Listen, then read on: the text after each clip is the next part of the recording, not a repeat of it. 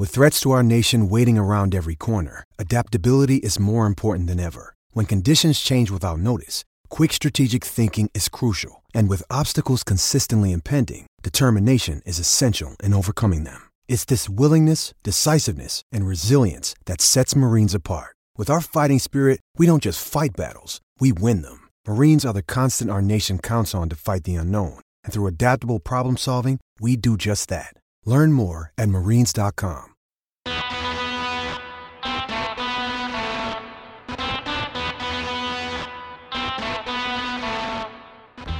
Oh, man, we got a monster for you today. Everything from NFL Walter Payton Men of the Year candidates to one of the greatest coaches you don't know. He just beat Gonzaga, Herb Sendek, to is Cam Newton a Hall of Famer?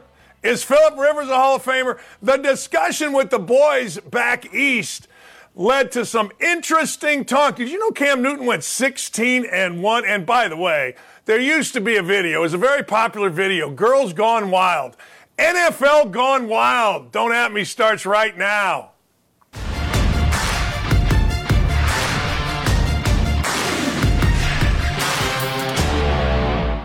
Hey, good morning this morning. Hope you're having a great day. We got some sleet out here, so we may never leave the crib. All right. NFL Gone Wild. What does that mean? Well, Gone Wild always means about sex. Back in the day, there was Girls Gone Wild. These two brothers, I think they're out of New Orleans, had this great idea to film hot college girls on spring break, basically getting naked or talking about getting naked. And it was a big seller until whatever the two guys did probably did not pay their taxes. They got arrested. Anyway, NFL Gone Wild. NFL puts it all in one day. NFL Gone Wild. And you know, Gone Wild, as I just stated, means sex. I've always said this, and I'll always say this, and I don't know if this is politically correct. I don't know if this is politically incorrect. I legitimately don't know. I don't care who you're having sex with. I do not care. I don't want to celebrate who you're having sex with. I don't want to discuss who you're having sex with unless it's over a beer and you're like, hey, and I'm in college, and you're like, hey, you know that cheerleader, she and I are going out this week. I mean, I'll get all that. But as I grow older, and not even now, I'm talking about 30, 40 years ago, I didn't care who you or anybody else was having sex with. Now that's all we care about. All we care about is who you're having sex with. So the NFL really wants to get into who you're having sex with. Who are we having sex with, people? Well, why else would they, every year since 2016, have a LGBTQ ABCD night?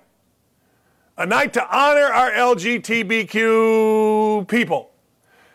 What that means is we want to honor you for who you're having sex with. Now, I know you're going to make it deeper than that. I know you are. I know you're going to make it, well, if you don't, then it's violence. No. This is only for people celebrating who they are having sex with.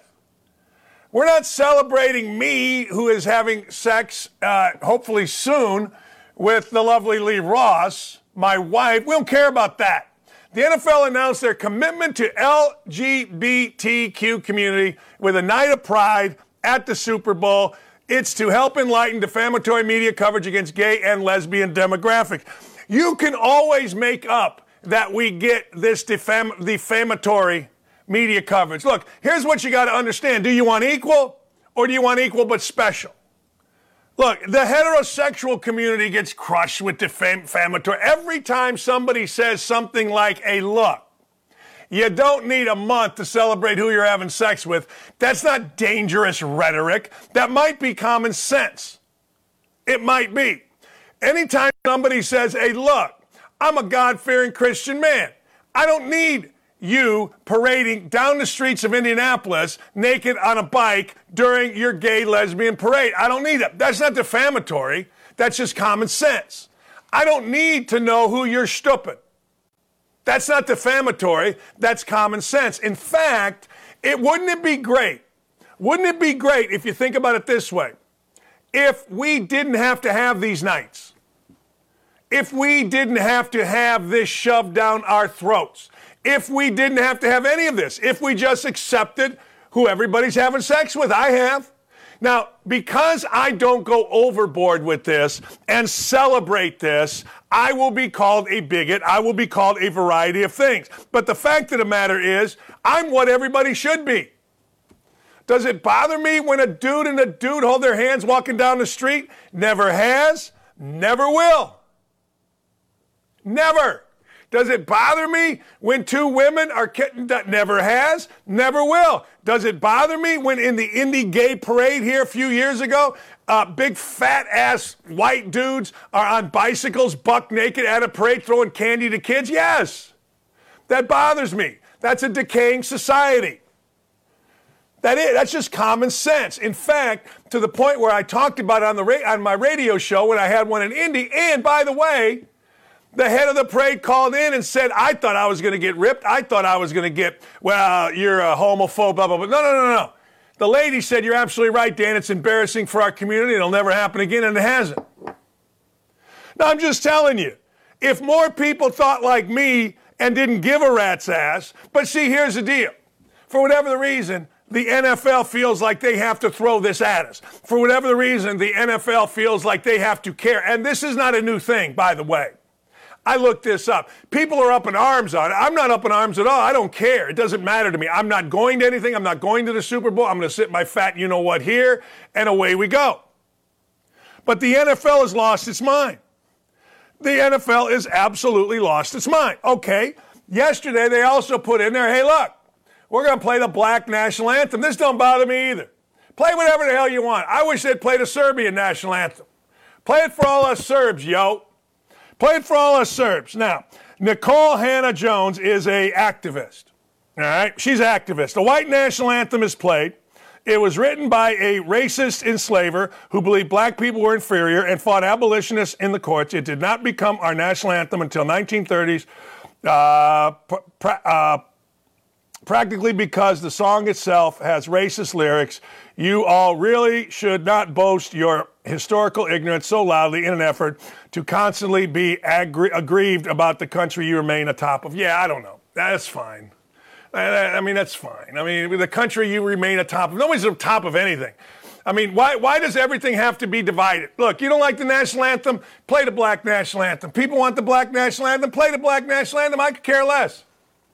Look, again, what I do, you can play anything you want. It's up to me whether or not I'm going to watch. And I'm not specifically not going to watch the time the Black National Anthem comes. I just don't get into all this unless I'm betting on how long the National Anthem is. And I had an insider for a few years give me the numbers, and we won some money. But anyway, I digress. Care less whether you play the black, the green, the white, the orange national anthem. It doesn't matter to me at all. You want to keep dividing our country? Keep dividing our country. See how it's done for you. Every time you sit there and turn around and you're seeing it here with the NFL, they got to tell us something. Choose love. What does that mean? Well, I choose love. Okay. I choose love. I inspire change. What exact change do you want? I'll tell you the change you want. You want separate? You want equal but special. That's what you want, and that's fine. Take your equal but special. Look, if you don't like the Black National Anthem, don't listen. Personally, don't care. Doesn't affect me 1 second. Here's what happens. You got build up to the Super Bowl. So everything's got, every little organization, every single little mark has to be checked. Do we have the Black National Anthem? Do we have the LGBTQ ABCDEFG night? How are we doing with hermaphrodite dolphins? Where are we? Oh, wait, the Asians. What are we going to do with the Serbians? What? It goes back to what I said about John Adams. John Adams, great dude, not the president. John Adams was the head of referees for the NCAA tournament, and over all the referees in the NCAA, I showed up for lunch with him, and he's like, hey, Doc, you know a good black referee on the West Coast? I got to fill out the NCAA tournament. I said, why don't you just get the best referee? He goes, yeah, you know you can't do that. That's fine. You know you can't do that. So you got to check all these boxes. And that's all this is. That's all this is. So look, at the end of the day, I don't care. I'm watching. If I'm sitting and I'm comfortable and the Black National Anthem comes on, I'll give it a watch. If it doesn't, I ain't watching. Socks. That's how we're going to get it. Socks. I guess everybody feels like they need to do their part. Look, personally, you do what you want to do. But I don't give a rat's ass about LGBTQ night, and if that's defamatory, then fine, tough. Just like you don't give a rat's ass about Dockage married night. I mean, I can have a celebration on Dockage married night. Lee and I go out to dinner. As soon as I heal up here, we'll go out to dinner, a nice dinner, and we'll make it Dockage heterosexual night or something. I don't know. How will that be? I remember I put out about a few months ago, I just got tired of white women being crushed, so I put out, let's celebrate white women today. A picture of my beautiful wife and I, and people lost their mind. Racist! What? Celebrating white women. Can't do that. What? I'm celebrating heterosexuals. Ah, bite me with all this. If you don't get worked up. Everybody should think like me. I don't give a damn about LGBT Pride Night. If you do, go do your thing. I don't give a damn who you're having sex with. If you do, go do your thing. Give a damn. I don't care. When I was a kid, hey, pure poly, purebred. How, you have some sex with her? What's going on? Huh? No, I don't care now. What do I care? Dak Prescott's brother apparently is not happy. Dak Prescott's brother. Well, he wants out. Dak Prescott's brother. See, here's what you got to do. When you're Dak Prescott, here's what you do. You put a gag order on everybody that you know. You put a gag order. You say, guys, look, the season's over. We ain't happy. You ain't happy because we lost. But I get to be the $30 million quarterback of the Dallas freaking Cowboys. And you know what comes with that? Heat. Red hot heat. It comes with the job, it comes with the pay, it comes with the team, it comes with the league. If you're going to say, what's the number one job to catch heat in the NFL on the field? You tell me. I say quarterback Dallas Cowboys. It isn't the guy that followed, I would argue, that Mac Jones or Stidham or whoever replaced Tom Brady, the greatest quarterback of all time, hasn't caught nearly as much hell as what Dak Prescott has. So people always say, well, it's the hardest to follow the GOAT. Well, the guys that follow the GOAT have had it much easier than Dak Prescott. So let me get to my point. My point is, if I were Dak Prescott, I would say to my family, my agent, everybody involved, look, here's what we're going to do. We're all going to St. Bart's. I've been to St. Bart's. St. Bart's is the perfect place. St. Bart's is small. It's got beaches, a ton of beaches, great bars, great little... Nobody gives a rat's ass. I mean, nobody cares who you are or who you aren't. And I'm taking everybody in my little entourage, including Dak Prescott's brother, Tad, to St. Bart's for like 2 weeks. He's making $30 million. He can afford everybody. And then we're all going to chill. We're all going to chill. We're going to have nice dinner. We're going to have nice drinks. We're going to act like idiots. We're going to go play on the beach. We're going to do whatever we want. But instead, this is what we get. Cowboy fans might continue to DM me. Trust me, if I could get Dak to leave Dallas, I would. I, too, want him out of Dallas. The city and the organization have been great to he and our family. But done with drama and the so-called fans. But he loves this team, and he wants to bring it rings. See, there's nothing good that comes out of this. There's not one good thing that comes out of Tad Prescott talking about Dak Prescott this way. Nothing. You're not getting over on the fans. And you can talk about a lot of, quote, so-called fans. Those, quote, so-called fans don't reside in Dallas. They reside in Tampa. When Tampa wins, we got a zillion fans. We're from all other parts of the world, but we ended up in Tampa or Carolina or Arizona, and now we're Arizona fans. But when you're talking about Bears fans, Packers fans, Cowboy fans, Giants fans, Jets fans, you're talking about the core NFL longtime fan. So don't talk about so-called fans and put your brother in a bad position. I would take the entire family, anybody that I think is going to be a mouth, my agent, my agent's brother, my wife, my sister, my whatever. And I'd say, guys, we're going for 2 weeks on me. Everybody, if I see one tweet, one text, one negative thing to one person, I'm sending your ass home, and I am going to rip you on social media. That's it. We're done. We're done. Now, Prescott's brother, somebody said here, I'm sure you don't mind the generational wealth these fans brought your family. Fans fund this as bro. All right. Did you see me speak badly on the city or the organization? Tad Prescott said. The answer is no. No, yes, of course I did. I'm reading it right here.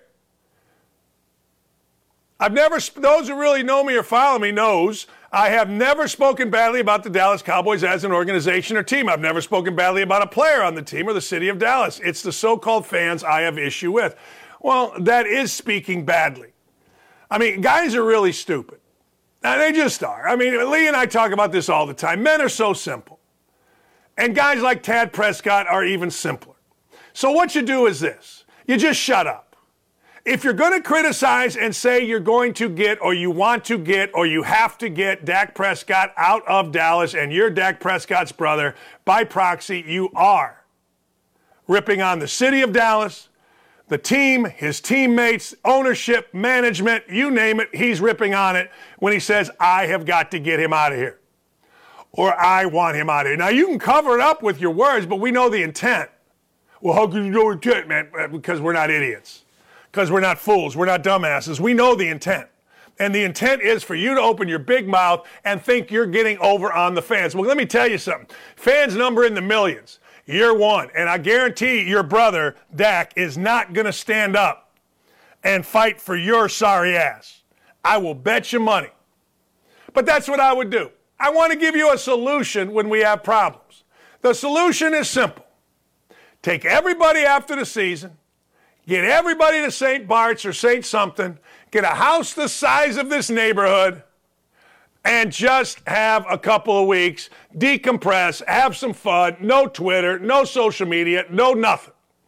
Nothing. And then you figure it out. And if somebody violates it, hey man, I can't trust you. I cannot trust you. Dak Prescott, I know, unfortunately, one of his brothers passed away, and it's really sad. But it seems like Dak Prescott is a great dude. It seems like Dak Prescott's family are great people. It does. I saw the chunky chicken commercials or whatever the hell the soup was, chunky soup. I saw those commercials. Seemed like great dudes. But you got to shut up. You just got to shut up. Unless, of course, you're Joy Reid. Now, if you're Joy Reid, we want you to talk. We know that you are an idiot. We want to hear you're stupid. Joy Reid debated Moms for Liberty co-founder Tiffany Justice over a movement in which parents pressure school libraries to remove books containing sexual explicit content. She advocates, Joy Reid does, for sexually explicit books in grade schools. Let's hear from Joy Reid. What is booklooks.com? I'm aware of a website called booklooks.com where parents can go and see some of the books that other parents are concerned about. Booklooks.com has been used in Florida extensively in counties like, I used to live in Broward County. I lived there for 14 years. Okay. In counties like Broward, counties like Clay, counties like Escambia, Moms for Liberty activists are using booklooks.com. And it's essentially a cliff notes for books. Yeah. So you go through without even having to read the book. I'm going to just hold it up so our audience can see what it looks like. This is the one for All Boys Aren't Blue, which is one of the books Moms for Liberty has pushed. Everyone should go and see the content in this book. That's such a good idea. And so what happens is you can do keyword searches and find certain keywords. Like rape. You can find sure. Or anal rape or dildo. You can find all sorts of keywords. Those types of words. But like wait, hold on. Wait. Let me finish my question. Okay, then great, you can answer. sure. I'm going to give you time to answer, but I got to ask you first. No, yeah, I got the question. And so what you find is the keywords that you find, the N-word, anything, words like you just used, then you'll get out of context passages from the book. And then based on that, Moms for Liberty members are going to places like Broward County school board meetings, reading out of context passages from these books, and then demanding that the school board remove them. So what's that the is the way. Yeah. The question I'm asking is, what is the expertise that you have and other Moms for Liberty advocates have to decide that a book, an award-winning book like All Boys Aren't Blue, isn't appropriate for students to read? What is your expertise? What a tragic story of a young man who's anally raped by his adult family member. So you have incest, rape, pedophilia. Joy, you said you'd let me answer, so I'm going to answer Please for do. you. In what context is a strap-on dildo acceptable for public school? That's my question to you. That's a good question. Can you imagine? I just want you to think for just a second. Think back. Hearken with me. We like to hearken on this show. Hearken back to a day where We didn't talk about this stuff where common sense said, hey, look, man, anal rape is not going to be in libraries and schools, and that was like common sense. Can you remember a time of that? Can you remember a time when we didn't have to discuss strap-on dildos on our national TV where the host would agree, like, hey, this is not a good thing, where the host might actually be leading the conversation against having this type thing in our public schools? I mean, I get it. The number one way you go about challenging this is by simply saying book banning. Well, you're book banning. And again, we hearken back to a time when books like To Kill a Mockingbird and others were banned from public schools. We hear words and we immediately think bad. But the context kind of matters. If we're talking about the things that the Mothers for Liberty, Tiffany Justice, is talking about here, then of course those books shouldn't be in public school. I don't know how anybody should say they should be. Why should a kid in a public school in 6th grade go, hey, there's a strap-on story on aisle 8 in the library? If you think you have to censor strap-on dildo for your Twitter post, then why do you think that content would be appropriate for children to read about in a public school? It's a very logical question. Most, if not all, of the stuff we talk about relative to Joy Reid or The View or any of these shows is simply common sense. If I have to, on Twitter or X or wherever, Instagram or Facebook, if I have to censor certain words or certain actions, certain videos, certain deeds, YouTube, then doesn't it make sense that maybe, just maybe, those same type things should not be in schools of elementary kids, libraries? No? Does that not make sense? I get it. Book banning. You're for book banning. Yeah, I guess, if that's what we're talking about here. If you told me, should we get rid of a book that talks about the anal rape of a child, should we get rid of it in a public library or a school library, not public library, school library, my answer is going to be, oh, hell yeah. And I'll be loud just like Joy Reid, and I'll try to make my nasty face. Oh, hell yeah. I make my nasty face, Joy Reid, nasty face. Well, of course. But I just want to hearken again and say, can you imagine that this is a discussion that we have to have on national TV in front of the world, and it stays there? Meaning, Google this a month from now and you'll be able to see it. A year from now, 10 years, and you'll be... This is where we're at as a society, and it's disgusting. There's no way that, I don't know whether Joy Reid is straight, lesbian, mom, I have no idea, and I do not care. Except to say this, there's no way a mother, no way, a sane mother who is not on some type of crusade for some reason other than the protection of her children would say it's a really good thing to put stories in kids' elementary school libraries that involve strap-ons, anal rape, and all this other disgusting crap. I mean, there's no way. There's not a mother that I know. Maybe it's my privilege. I mean, doesn't it all go back to privilege? Maybe, Doc, you're just privileged. How am I privileged? Well, you're privileged, and I would agree with this. I am privileged to be around people that can think beyond their nose. I'm privileged to be around people that have a little bit, not a lot, sometimes when they're drinking, not much, common sense. That is my privilege. And I would not hang with the Joy Reids of the world who think that it is okay just because you're going to win the battle of words by saying banning books. And then you go out and you allow those things in schools. Look, I'm about the least prudish human being you're ever going to meet when it comes to stuff like that. I am, I swear to you. But I got to tell you, I just got to tell you, these people are nuts. And it's insane that we have this type conversation going on right now. It's insanity to me. It really and truly is. And I wish it weren't like this, but it is like this. And there's not a damn thing we can do about it. Hey, I'm going to be right back The show will come right back here, and I got words on Ryan Sandberg. I want to talk about the legendary second baseman of the Chicago Cubs, and I want to talk about the explosion of points last night in the NBA. We'll be right back. Man, I'm fired up. Sack the hell up and don't go anywhere. Don't at me. We'll be right back after this.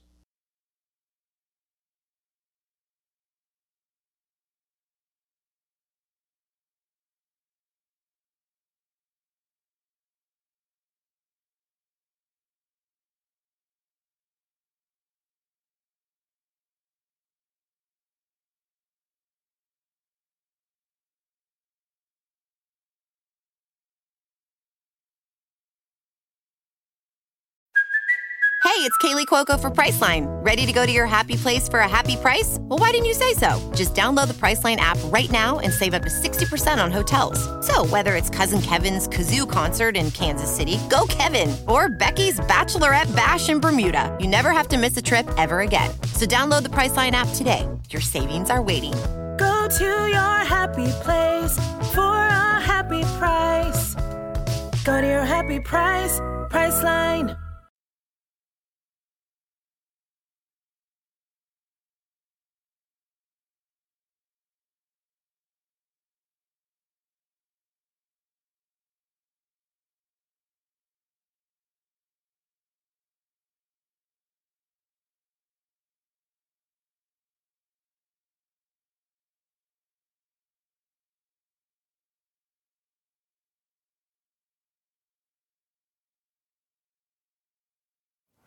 Hey, sorry about that, but you know what? I rarely run, but when I do, it's to the bathroom. Hey, ladies and gentlemen, I'm really sad to announce this, but I got to tell you, one of my idols, I don't know if he was an idol or just a favorite. You know, Ryan Sandberg was the best second baseman that I've ever seen. Like Joe Morgan was right there, Ryan Sandberg, you can name whoever your favorite is. But I grew up in an era where the Cubs never went to the playoffs. And I mean never. When I say never, I mean never. The playoffs weren't like what the playoffs are now. The playoffs are one of those deals where only the team that won the East went to the playoffs. There were no wild cards, that kind of thing. And the Cubs finally got it done in 1984. And Ryan Sandberg had the greatest year a second baseman has ever had. Now Ryan Sandberg, who was a heartthrob, he revealed that he has prostate cancer. He revealed that he is in a battle and has begun treatment with prostate cancer. To my Chicago Cubs, National Baseball Hall of Fame, extended baseball family, city of Chicago, and all my loyal fans, I want to share some personal news. I was diagnosed and have been diagnosed with metastatic prostate cancer. I've begun treatment, and he's going to be positive and all that kind of stuff. All right. Well, metastatic, or however I'm screwing it up, I actually practiced it this morning. It means that it's spread to other parts. It's spread to lymph nodes, things like that. Look, the average year length of time when somebody has it is 5 years to live. I hope this isn't true. Boy, oh boy, I hope this isn't true. I hope Ryan Sandberg fights it like he fought every day on the baseball field. Ryan Sandberg always was just a terrific guy. Ryan Sandberg really caused no waves. Ryan Sandberg had one of the greatest days against the Cardinals. In fact, on I think it is June 23rd this coming year, they're going to put a statue of Ryan Sandberg out in the plazas around Wrigley Field on the day he hit 3 home runs and just basically propelled an entire city of Chicago into the playoffs in June. Now, you think that's crazy, and it is to a little bit, it is. But the truth of the matter is, for those of us that were the perfect age to watch it, junior year in college, massive Cub fan, go up to Wrigley and watch games. Sold my shoes in Wrigley Field for a Cubs-Cardinals game because we ran out of beer money. True story. In 1984, we did. But anyway, long story short, my prayers are with Ryan Sandberg and will be with Ryan Sandberg. Last night, and this happens, it's very odd in the NBA how this happens sometimes. It's very odd. Like one guy will go drop 80, and the same night somebody else will go drop 50. Listen to this. Joel Embiid dropped 70. 70 on that Wembayana kid, who is the next big thing. And he probably is the next big thing. Man, he's an athletic, long dude. But he got no match for Joel Embiid. Now, this reminds me of when Joel Embiid was at Kansas and Bill Self, who had, like, Embiid was eligible, he wasn't eligible, there was all kind of different stuff with Embiid. I can't remember exactly, but I know he didn't play a whole year, and then he ended up not playing. And Bill Self said, and I thought he was BSing us at the time, he said, this is the best basketball player I've ever coached. I'm like, wow, no kidding, huh? Turned out he ain't wrong. I mean, Kansas has put out a lot of pretty good pros. I mean, Paul Pierce was before. He was with Roy Williams. But nobody like Embiid. Like, Embiid is insane. So he dropped 70. So let's harken back. We're hearkening today. Let's harken back to when, well, Karl Anthony Towns and the fellas were at Kentucky. And they had a big day. Everybody on the team got drafted. And John Calipari called it the biggest day, the best day in Kentucky basketball history, including national championships. Well, one of those was Karl Anthony Towns. So what did Karl Anthony Towns do last night? He went for 62. Now, normally we don't discuss NBA and the highlights and all this kind of stuff, but it is pretty cool. And it seems like this happens all the time. It seems like it happens like, man, here's the deal. Karl Anthony Towns, well, I just saw Embiid drop, what? He dropped 70? Okay, let me go get 70. He fell a little short, 62. This is a nice kid. I had a chance to meet him and interview him when I was at ESPN. His mother passed away, I believe, of COVID. And it was a heartwarming story, and I believe this could be, I could be dead wrong about this. Maybe his mother hadn't passed away. I cannot remember, but I remember interviewing him in the plaza at the Final Four in Minneapolis. And what a great kid. I mean, he stood out there and autographed for kids, and obviously it's in Minnesota. He's playing for the Timberwolves, and so everybody loves him. He's the hometown hero. Everybody thought, what a great kid, and he was. So anytime Karl Anthony Towns does something good, I like it. I do. I really, really like it. All right, before we go to break, let me go back to our top story. NFL gone wild. NFL gone insane. But I don't care. I don't. I don't care whether you have 10 LGBTQB, A, B, C, D nights, because I don't care who you're having sex with. And I'll tell you something else. I am, though, a little tired of the entire victim thing. Everybody's a victim. Everybody in the LGBTQ, if you don't just align with us, you're a victim. I don't align with you. I don't not align with you. I don't either way with you. I don't care who you're having sex with. Well, don't be up too stock. It's just much more than that. It doesn't seem like it. It doesn't seem like it.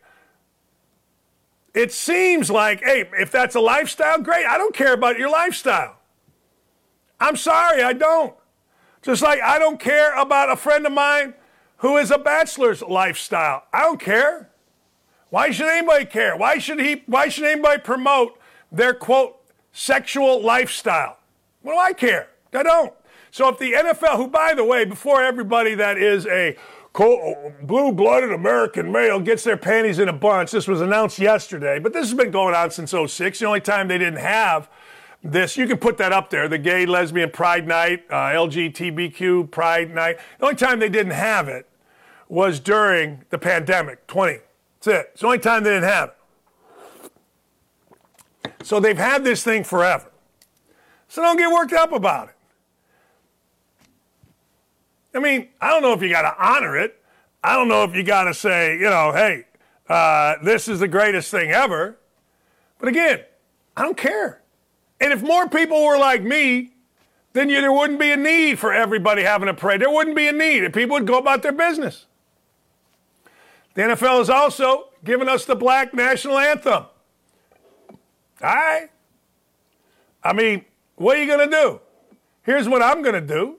I'm not setting my timer for the white national anthem. I'm not setting my timer for the black national anthem. God bless America. What time's the game start? If people want to keep dividing our country, then keep dividing our country. There's money in dividing our country. Nicole Hannah-Jones, she knows there's money in dividing our country. She's an activist. She says that the current national anthem, well, it's racist, started by racists. The white national anthem is played. It was written by racist enslavers who delivered black people. who believed black people were inferior and fought abolitionists in the courts, did not become our national anthem until 1930s, practically because the song itself has racist lyrics. Oh, say, can you see? I don't know. If I had to sing the national anthem, I would screw it up. What about you, Aaron? I'd screw it up. You think you wouldn't, but I just did right there. You know, I really should not boast your historical ignorance so loudly in an effort to constantly be aggrieved about the country you remain on top of. Yeah, I don't know. You know, you can say remain on top of. I don't know. How about we just build a country? How about everybody jump in together and build a country? Now, she can look all concerned in her little red hair and all that kind of stuff. Good for her. But she ain't telling me nothing. I'm not listening to this woman. I don't care what this woman has to say. I care about the Super Bowl. You want to play the white anthem? Play it. You want to play the black anthem? Play it. Have a great time. But don't forget the Hermanaki wings from the Ale Emporium. And this lady can walk around the world being all the mad or all the righteous or all the whatever she wants to be. But just always remember, when you see folks like this, it pays to divide. There's a reason it's divide and conquer. It pays to divide. Divide, and then you can conquer. If you had to do something on your own merits, you couldn't do jack squat. We'll be right back. Hey, look, here's the deal. I'm looking forward to this. We're going to honor some dudes. Bradley Pinion is a punter for the Falcons. Bradley Pinion, I'm going to make sure we know how to say his name, is the Walter Payton Man of the Year nominee from the Atlanta Falcons. Trying to get Teddy Karras. You know Teddy Karras Jr., one of our favorites. I was texting with his dad. He is the Cincinnati Bengals Walter Payton Man of the Year nominee. Let's make sure, fellas, that we get how to say Bradley Pinon's name right. We're back with him. That's it. I got to take a break. We'll be right back with more on Don't At Me across the Outkick Network.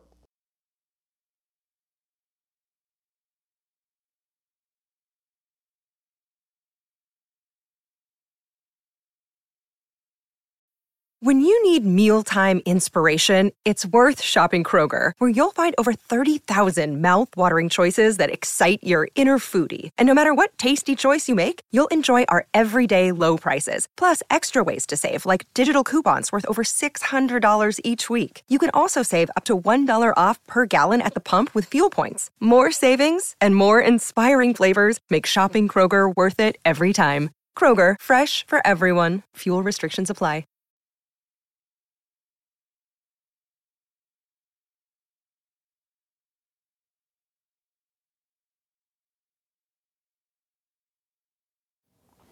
You know, this is the best award that there is. It's the Walter Payton Man of the Year award. And I want to celebrate the good guys of the NFL. And look, 99% of guys in sports are good guys, regardless of what you may read or see. But Bradley Pinion joins us. He's a punter for the Atlanta Falcons. All right. In college, you went to a couple different colleges. You ended up at Clemson. So, you know, Dabo's your coach, all that kind of stuff. NFL, you don't have a coach. Does it change anything for you in the offseason not having a coach, or are you just like the rest of us where you're looking for news wherever you can get it on who's going to be the new coach? I'm just like the rest of y'all, honestly. I was scrolling through Bleacher Report and ESPN and all the Fox News and everything this morning trying to figure out who our coach is going to be. But I'm just like the rest of y'all, and fortunately, unfortunately, however you want to look at it, I've been through this. Like, this will be my fourth time going through a new coach. And when I was out in San Francisco, I went through 3 head coaches in 4 years, and had 2 in Tampa, and so it was it's nothing I'm, I guess, unfortunately new to. So it's just kind of a wait and see process, and you just hopefully they. Well, I know Atlanta; it's a great organization. They'll pick the best fit, and we'll get rocking and rolling. Well, let's go to this because you know Bill Belichick may be the guy. How you fix for that? You okay with that? You know, Bill's one of the best coaches to ever do it. It's always good to play with some of the greatest. I mean, was fortunate to play with Tom Brady, so I figure it's probably be a little similar to Tom. I know they had their differences, but they both know how to win. So I'm honestly not going to hate any coach. Like I said, Atlanta knows what they're doing. Mr. Blank's a great owner, Rich McKay, great person. We have the organization's just an amazing organization. So I know they're going to pick an amazing head coach. And I'm just excited, man. I mean, change is not always a bad thing. Sometimes it's a good thing. So I'm excited to see who we pick and excited to get rolling whenever OTAs start up. I know it'll be a little earlier than normal, and just to go out there and compete and do our best to win. We got a great team here in Atlanta. We're young. We got some studs with Bijan and Drake London and Jesse Bates and Kyle Pitts. They're all these just phenomenal All-Pro, Pro Bowl players, and man, we're so close to breaking through and being in the playoffs and making a run at it. Last thing on the coaching deal, players aren't dumb. Players, I've always said, NFL players are really smart. Like, I mean, really smart. You get to a point in a season where it starts, because Atlanta has a pretty strong football media, obviously, and now all of a sudden you don't know if your coach is going to be there, and there's 4-5, 3-4-5, whatever games left. Does that kind of stuff infiltrate the locker room, and if so, how? I mean, the guys hear it. It's hard not to hear it. Whether it's whatever avenue of media, I mean, you're going to hear it. But I would say our locker room's really tight. Our locker room really relies on each other, and we don't really listen to the outside noise too much. But it's hard not to. But your job is to go out there and compete and to try to play your best for whoever's coaching you. So I won't say it infiltrates the locker room, but it does. You do hear it. And you do recognize it, and our goal is to make sure no coach ever gets fired, honestly. So our goal is to go out there and win every single game. So no matter who our coach is, that's what this team's going to do. Hey, you mentioned the playoffs. What have you seen so far? Let me walk you through a couple teams. Okay, Tampa Bay, they end up falling a little bit short. Green Bay makes a nice run. What have you seen thus far in the playoffs? Well, everybody was talking about how Tampa, I mean, I have a little sweet spot for Tampa. I won a Super Bowl there. So, right. Everybody was talking about how Tampa wasn't going to be good. But what people didn't realize is the only thing they really didn't have was Tom. They still had basically the whole team from when they won the Super Bowl. So Tampa's run didn't surprise me. Baker, I love Baker. He's a great player. He's fiery. And then you have a good young team like Green Bay. I mean, I think they're probably the youngest team in the NFL, and they're going to be good for many years to come with an up-and-coming quarterback that is still figuring out the ropes, but has had some great mentors. And you got the Lions. I mean, I love Dan Campbell. I love his mentality and how he's got that team fired up to win and to compete every single time. You got another one of my former teams, San Francisco. Shanahan and Lynch are two great leaders. And Brock Purdy, me and him actually have the same agent, so I love Brock, and he's a stud. I can't stand the backlash that he gets for not being a good quarterback. I mean, the dude knows how to win. I mean, what else do you need to be to be a good quarterback? And then of course you have Patrick Mahomes and the Kansas City Chiefs. I mean, that's Andy Reid's a heck of a coach. Patrick's one of the greatest to ever play football. You got the Kelsey. You got those people are loaded. Then you got Lamar Jackson. I mean, Lamar's Lamar. I mean, you can't deny what he's doing, what he's done. Another one of the greatest quarterbacks to do it. I loved Houston's little run. I think Stroud's an amazing player. I love that he puts Christ first in every single interview that he does, and just leads with Christ. D'Amico Ryans. I was with him in San Francisco. Knew he was going to be a heck of a head coach. I mean, he's just phenomenal human being.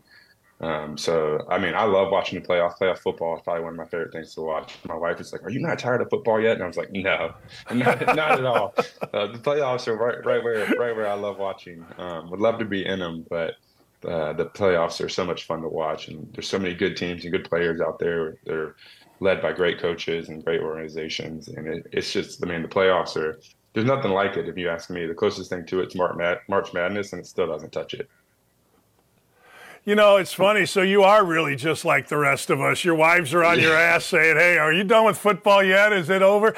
I want to go to Dan Campbell real quick. From a player's standpoint, I coached for a long time college basketball, and one thing I learned as a head coach and as an assistant is you better be authentic. You can't fake what Dan Campbell is bringing, or else players see right through that. That has to be authentic every day, right? 100%. And you can see it through the media, just what he says. I mean, a little bit of a no filter guy. And he believes in it. And when you have a leader that believes in what they're saying wholeheartedly, the players are going to buy into. And that's one of the coolest things to see is when you take a team like Detroit who hasn't made the playoffs or hasn't won a playoff game in like 30 something years. Um, and you see them and what they're doing now, making it to NFC Championship game. I think it rides solely a lot on Dan Campbell's belief he's instilled in that organization and the belief that he's instilled in those players and the team that they've put together. I mean, you can just feel it when we played up in Detroit this year, and you could feel the energy in that stadium shift. I played there numerous times, and it was a whole new energy that I've never seen out of Detroit football. But it's cool. It's cool to see. I never really pull for anybody to lose unless they're playing against obviously the team that I'm on. I love seeing good football and good coaching, and that's exactly what Dan Campbell's doing. He's putting together old school, hard-nosed football, and he's got those guys bought in and just playing out their minds right now. All right, what is it like? Tom Brady comes into the building with the Tampa Bay Bucks. Here's what I said. I'm in Indianapolis, and we were looking for a quarterback. Ended up with Phillip Rivers, which was great. But I'm like, when Tom Brady comes in the building, everybody's got to sit up a little straighter. Everybody's got to pay attention. I don't know. Is it like that, or is it just another guy walking in the building? What's really funny is as soon as I saw that we signed Tom when I was in Tampa, I look at my wife. We were driving somewhere, and I said, "Hey, we need to write down who we want to give our Super Bowl tickets to right now." She was like, "You're full of it. Y'all didn't even make the playoffs last year. Like, one player's not going to do this. One player's not going to do that." I was like, "No, we're doing this. Like, right now, make a list of who we're going to give Super Bowl tickets to. So when that time comes, we don't have to worry about it anymore." And sure enough, that same year, we go to the Super Bowl, and we go right back to that list and give the Super Bowl tickets out. Tom's one of those players. I personally think what makes Tom great is not his football IQ, not his athleticism, because honestly, I don't think he's the most athletic person in the world.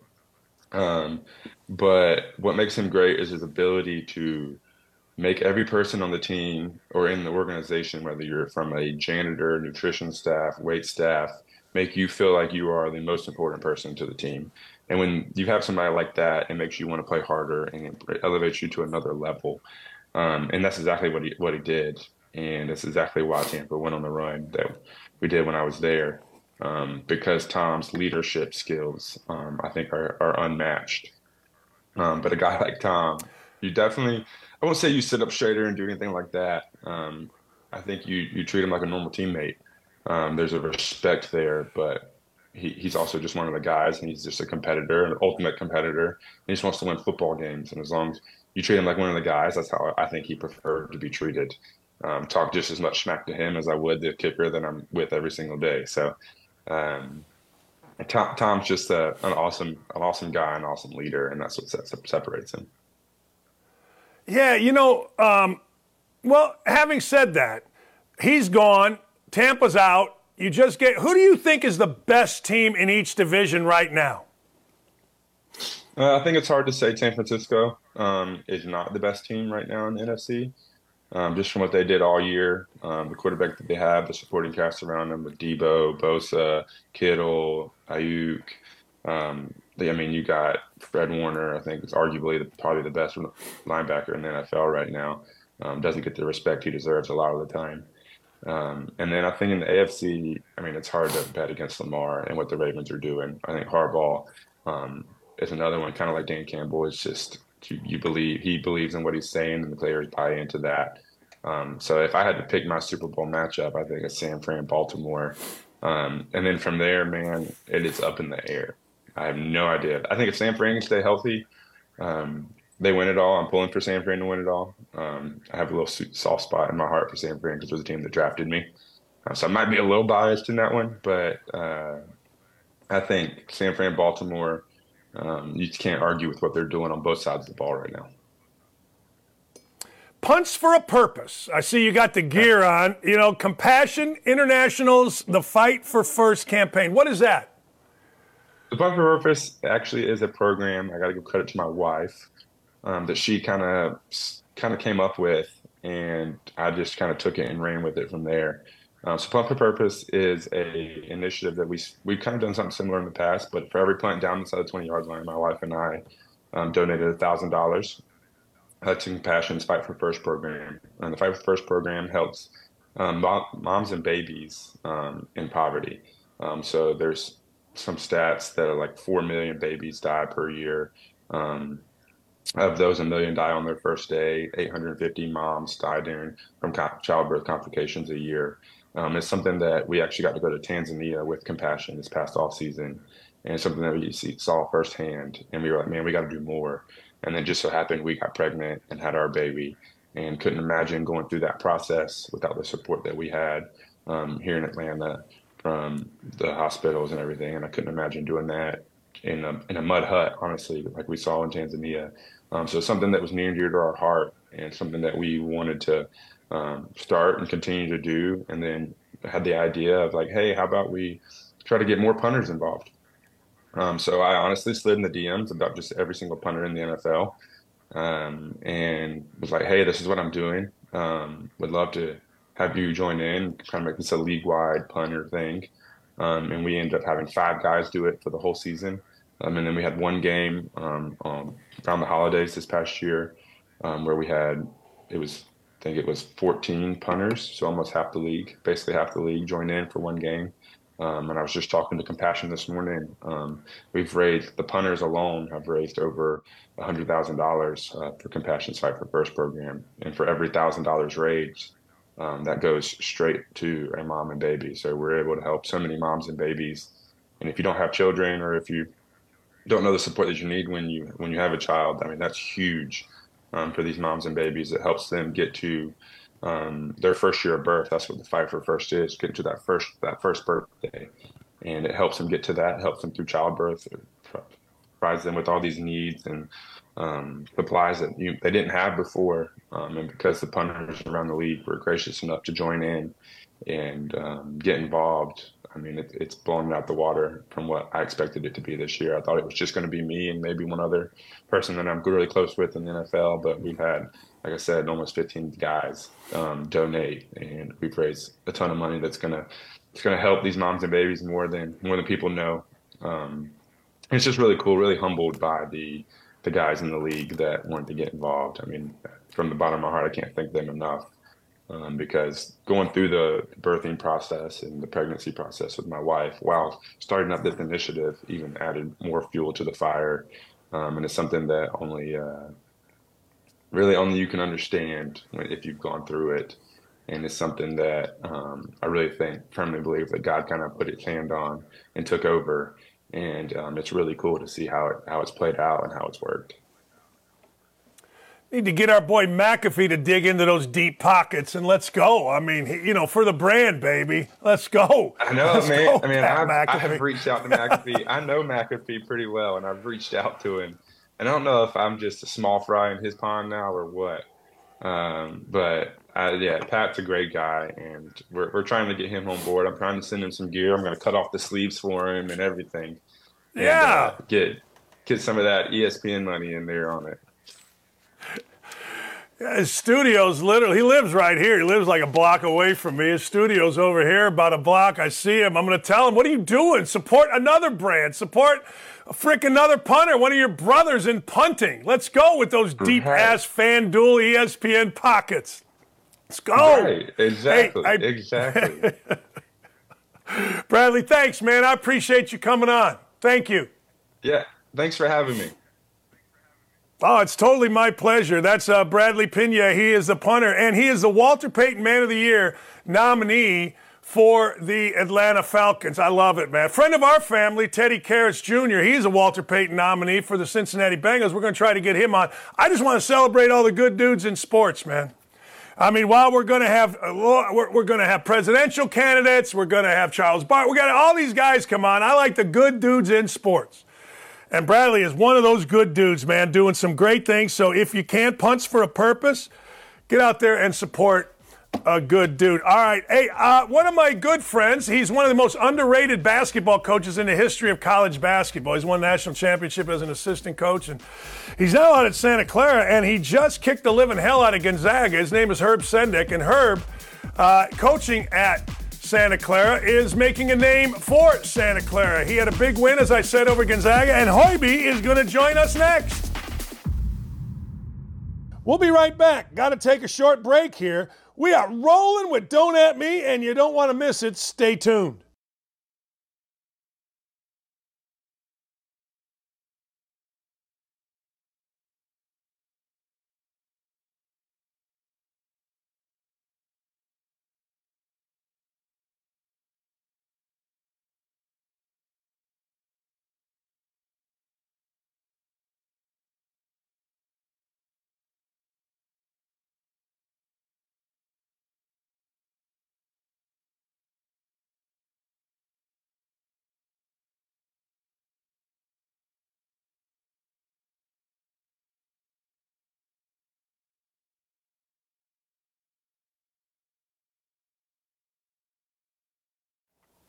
.545 wins. That's what this man, Herb Sendek, one of the great college basketball coaches of all time. But Herb and I go way back. I'd forgotten that I used to regale you and Billy Donovan with our crazy-ass stories at Indiana basketball. And maybe I should have shut up because you and Billy both working for Pinion. I guarantee your stories were probably better than mine.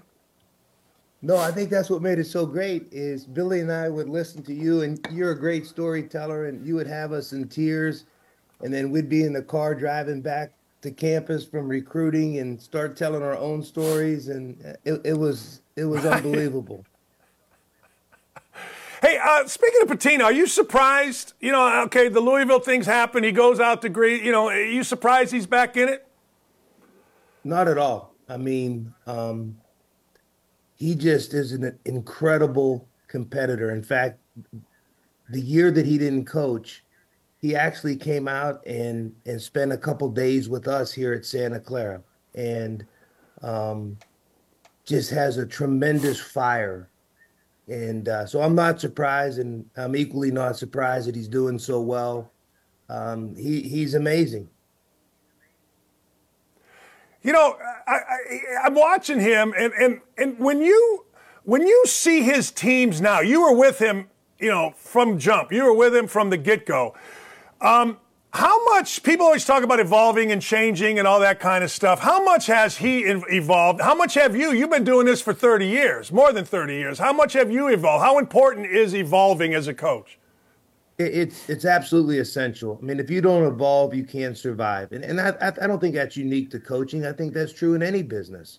You know, especially if you're in a leadership position. If you can't evolve, it's really almost impossible to stay with anything. And I think Coach Pitino is, you know, first and foremost, brilliant. And he has evolved. And that doesn't mean he has changed his bedrock principles. That doesn't mean he's changed the core of who he is and how he does things.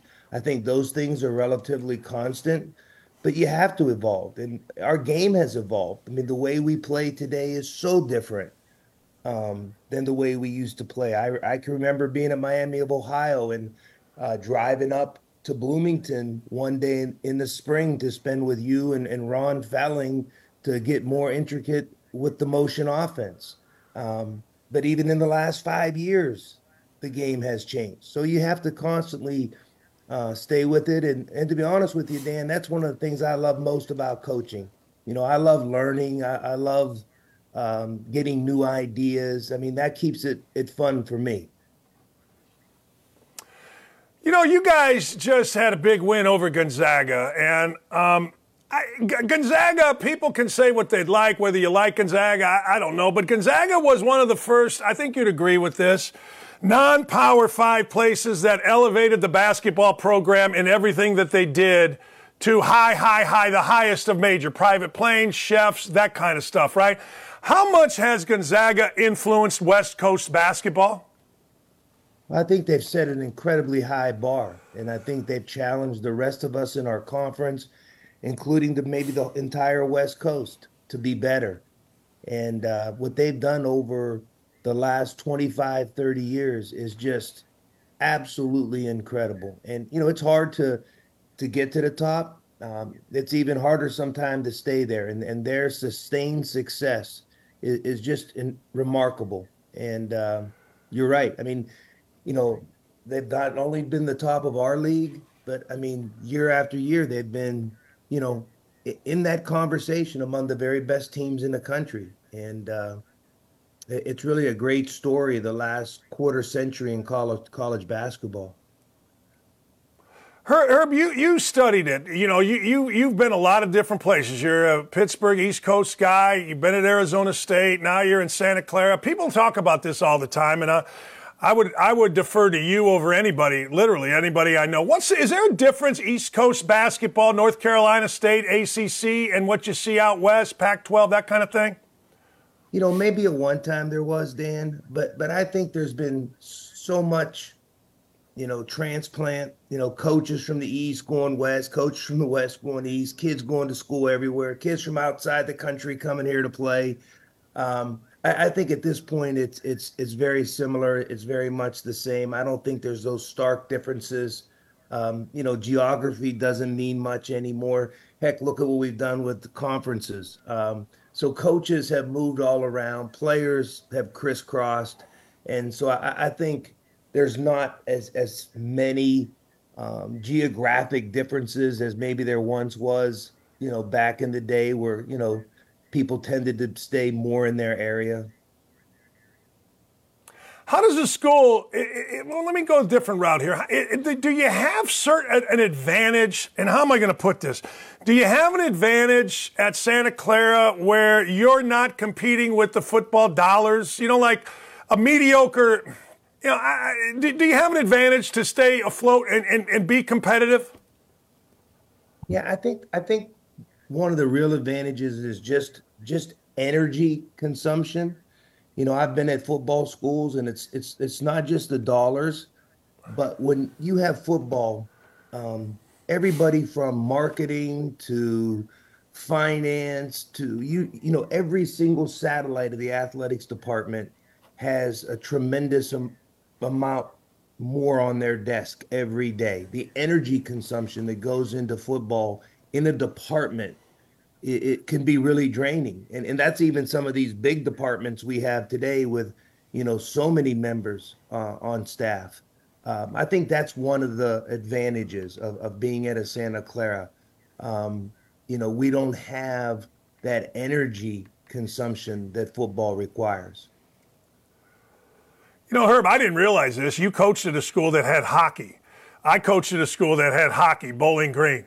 I had no idea that hockey was an energy type of thing, too, within an athletic department, played at the same time you're playing basketball, and football is still the biggest deal, or at least has the most fans. I didn't realize the drain of hockey on a program.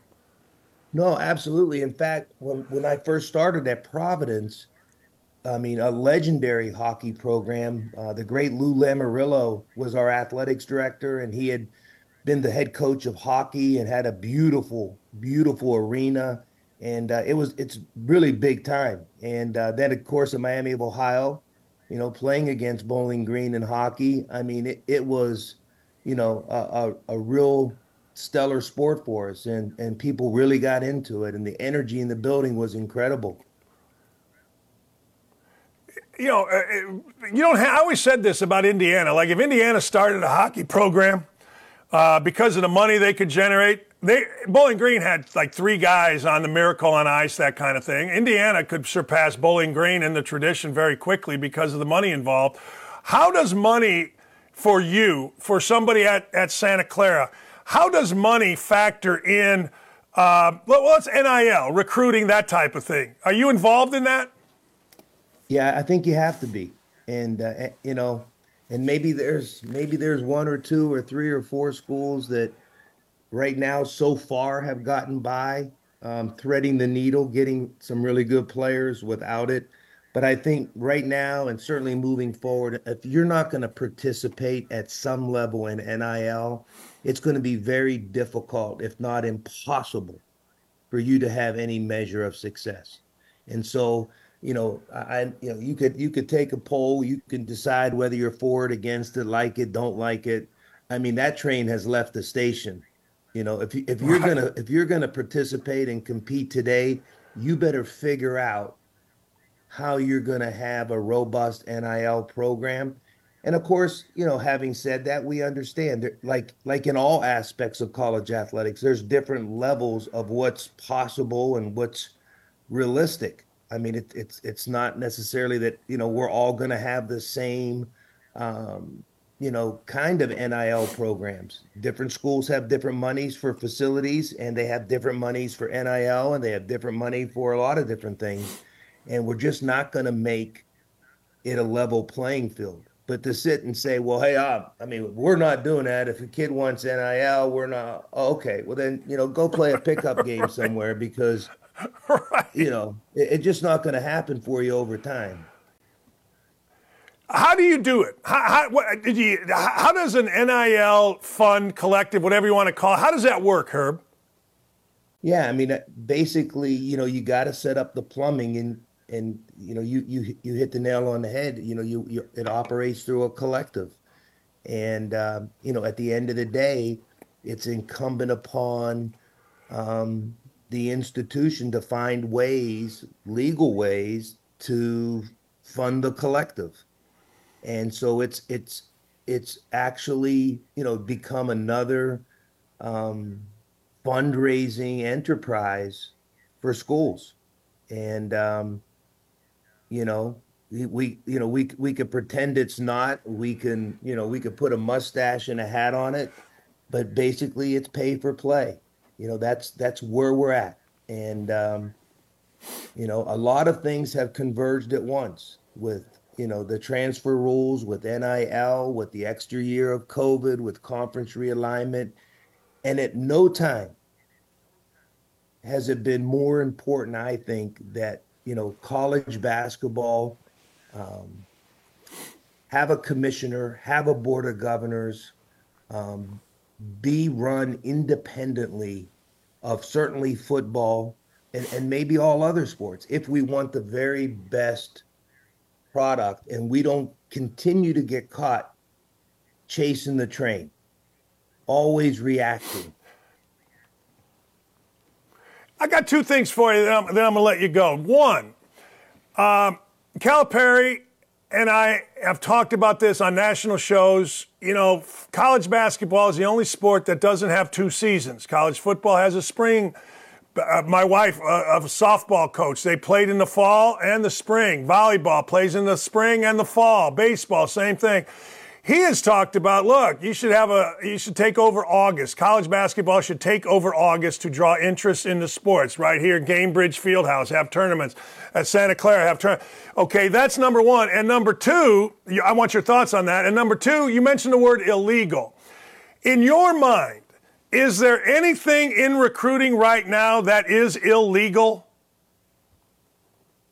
I mean, we have a bunch of rules that if you break them, you've committed a violation, but almost all of those rules now fall below NIL. I mean, if guys are making six figures to go to school, what's the sense of having an occasional meal rule at a coach's house? You know what I mean? Like, okay, right, we have all these rules, yes. But what does it matter anymore? How many times you could take someone to eat in a month. If the guy's making six figures, he could take you to eat. Right. And it's almost like we got to start over. It's almost like we just got to push pause for a minute.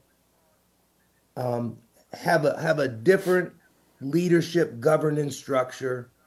Say, okay, here's where we are today. This is what's working. This isn't what's working. And then to your question about Calipari, first of all, he may be the single best marketer I've ever seen. I mean, the guy is a marketing genius. So when he says something regarding marketing, like I'm saying, like, I don't want to disagree with this guy because he knows marketing, right? Like, he's in a whole nother world when it comes to marketing. And so if he says to do it, I'm like, okay, let's go, let's do it.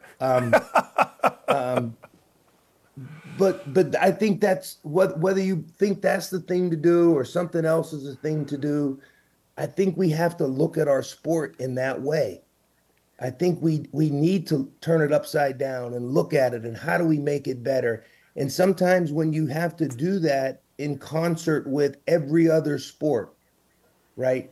Especially if football is attached, it just becomes too cumbersome to be agile enough to make those decisions. And And sometimes the people who make those decisions aren't involved in the ground of our sport, right? The decision makers aren't breathing college basketball 24/7.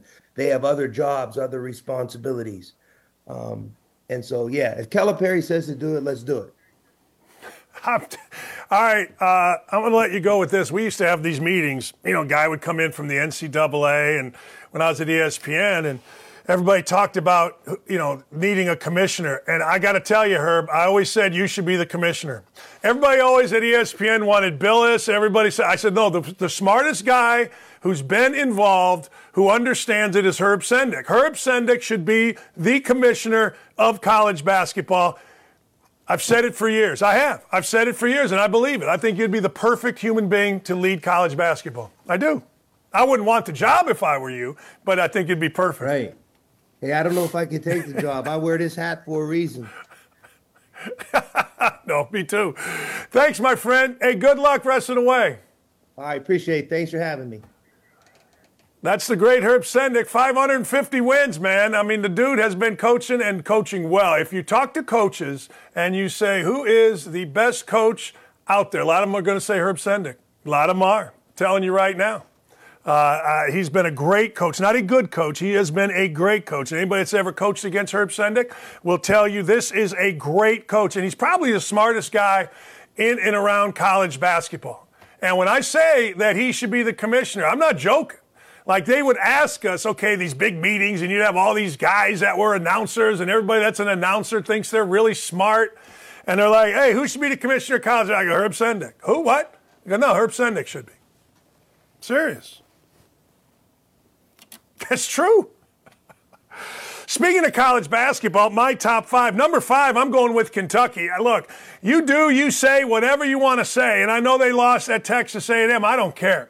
When I watch Kentucky play, here's what you're going to see, ladies and gentlemen. You're going to see a team that every single possession offensively puts pressure on the defense. You know, over the course of a year, I get a lot of coaches that call me. They call me and they say, hey, man, you watching anything you like? I go, yeah. The other day I had a head coach from a Power 5 school call me. He's been a friend of mine a long time, and he's like, hey, you seen it? I go, yeah, watch Kentucky. Kentucky, every time down the court, they put pressure on the defense. They run like crazy. The guy who gets it is putting pressure on the defense. Penetrate kick. Every time they come off a ball screen, boom, there they are. That team I like. And now they got Big Z back, some big old Croatian or Serbian who just came out and dazzled everybody with behind-the-back passes, drilling 3 threes. They just got the kid eligible. Remember, I told you this. What's the date today? Let me look here. What is the freaking date? It's the 23rd. On the 23rd of January, I told you, watch out for Kentucky and Big old Z. Big Z. Now, number 4, you talk about teams you don't want to play. Well, one of those would be the Tennessee Volunteers. Yes, they lost to Mississippi State, but since then, they won at Georgia. Beat the living you-know-what out of Florida. And that was supposed to be a big game. And then beat the living you-know-what by 20 out of Alabama Slamma. Tennessee is the team you don't want to play. You don't want to play them. I'm sorry, you don't. Because they'll be more physical than you. They'll be in front of you. They're athletic on the other end. This kid is a damn good player. They got out of the portal. And Rick Barnes knows his way around it. He's been sniffing around this for a zillion years, and nobody knows college hoops better than Rick Barnes. So if you're a Tennessee fan, I know what you're saying. Tennessee's got a little bit of that Purdue, don't they? They got a little bit of that Purdue in them, where you go, wait a second here. Hold the phone. Let's see what happens in the tournament. I get it. I do. But as I watch college hoops, and I'm watching a ton of it these days, this team is one of those teams that you just don't want to play against. You don't. Period. I said it yesterday. I told you, people were on my backside. Dan, how don't you have Carolina in your top 5? I watched them. I watched them last night. Carolina, pretty good. Carolina back in business. Carolina took out a Wake team. Now, I go by coaches. You guys go by players. You guys go by 5-star rankings, and you're probably smarter than me for doing that. But Steve Forbes is a hell of a basketball coach at Wake Forest. They got belly-whomped. They were up 1 at halftime, and next thing you know, R.J. Davis just got rolling. It ended up being 21. Yes, we bet on North Carolina. The line was 8, and they did it with Bacot only playing 35 minutes. Well, there's only 40 minutes. And in that 35 minutes, he only scored 5 points. Now, this is the National Player of the Week last week, Armando Bacot. Now, they cannot have Armando Bacot going south. But R.J. Davis did R.J. Davis stuff. Listen to this. 36 points. 14 of 23 from the field. 4 of 8 from the three-point line. Don't at me, people. Don't at me. I got to give you an update. This is just a side thing. I grew up in Gary, Indiana, and there's a kid named Jalen Washington who's a great kid. One of the staff members at North Carolina called me, said, hey, man, there's this kid up in Gary. You know him, Jalen Washington? I said, I don't know him. They go, well, how good is he? I go, I heard he's really good. I don't know the kid, but I heard he's really good. Yeah, he's 6'9", long. I go, yeah? You think you're going to get him? Yeah. I go, I'll tell you this. I guarantee you he quits at least twice, maybe 3 times. Us from Gary, Indiana, we quit. Now, Jalen hasn't quit, and I want him to have a great career, but every time I see a guy from Gary, Indiana, I always want the backside. How many times has he quit? Like, people told me Glenn Robinson quit 3 or 4 times at Purdue. I only quit once, but I never let Coach Knight know it. I just told my dad, and he's like, yeah, well, you can go to Evansville. How's that sound? I go, that doesn't sound very good. Screw Evansville. I'm staying at Indiana. I'll ride the pine. I'll try to figure it out. And if I can figure it out, then God bless me. I'm telling you, Gary, Indiana, we'll quit on you. R.J. Davis will make shots on you. Your toes will be tapping if you bet on him. Number 2, UConn. You can put number 2 and number 1 in. I'm going with UConn number 2. Why? I don't know. I honestly don't know. I mean, why would I have UConn? Why wouldn't I have UConn number 1? Well, I don't know. I'm not trying to be jerky here. I don't know. I think Purdue's just as good. I think Purdue is the hardest team in the country. I think the hardest team in the country is the way to go about it. You know what I mean? That's the way to go about it. Hardest team to beat. I think Purdue is. I think you got to play a special game to beat Purdue. You got to play a special game to beat UConn. You do. But it's the hardest game to play. The hardest team to beat, Purdue. They got the monster. They got shooters. They got cocky. They got some wings. Look, UConn's great. And Tristan Newton, they're great. But my number 1, and again, this can be number 1, number 1A. You make it however you want to make it. But the truth of the matter is, hardest team to beat, Purdue. Northwestern lost their mind to beat Purdue. Now, the game at Nebraska bothers me. The game at Nebraska really bothers me. You should never lose that game. You should never lose that game. Ever. Ever. That game should not be lost. You should not lose. You can lose at Northwestern. Hell, best teams in the country have gone in there and lost when Northwestern's lost their damn mind. But I'm just telling you right now. Telling you now. Purdue is the hardest team to beat in America. And I, for one, am not even on January 23rd, unless something else happens. I, for one, am not even thinking that they have a chance, not even a chance, to lose early. Like, if they would lose before the Sweet 16 or the Elite 8, I'd be shocked. If they don't make it to the Elite 8, I will be shocked. I guess I'd say the same thing last year, probably the year before. Hell, I don't know. But I would literally be shocked because this team is just tough.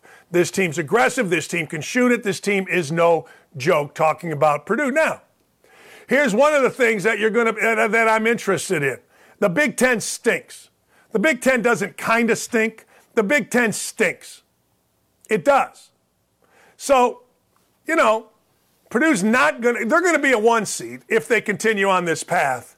But they play Michigan tonight. It sucks for Purdue that this league stinks. Indiana stinks. Michigan stinks. Wisconsin's pretty good. Iowa State. I mean, it's a bad league. Hey, I got some stuff to get here, too. And there's some amazing stuff going on here. Now, there really is. I got to talk about this. Listen to this. Mask-wearing protests. No, wait. I want to get to something else. Because this is not going to slow down, and I will always support my friend Riley Gaines. The Women's Golf Tour is, well, they're going to poll the players.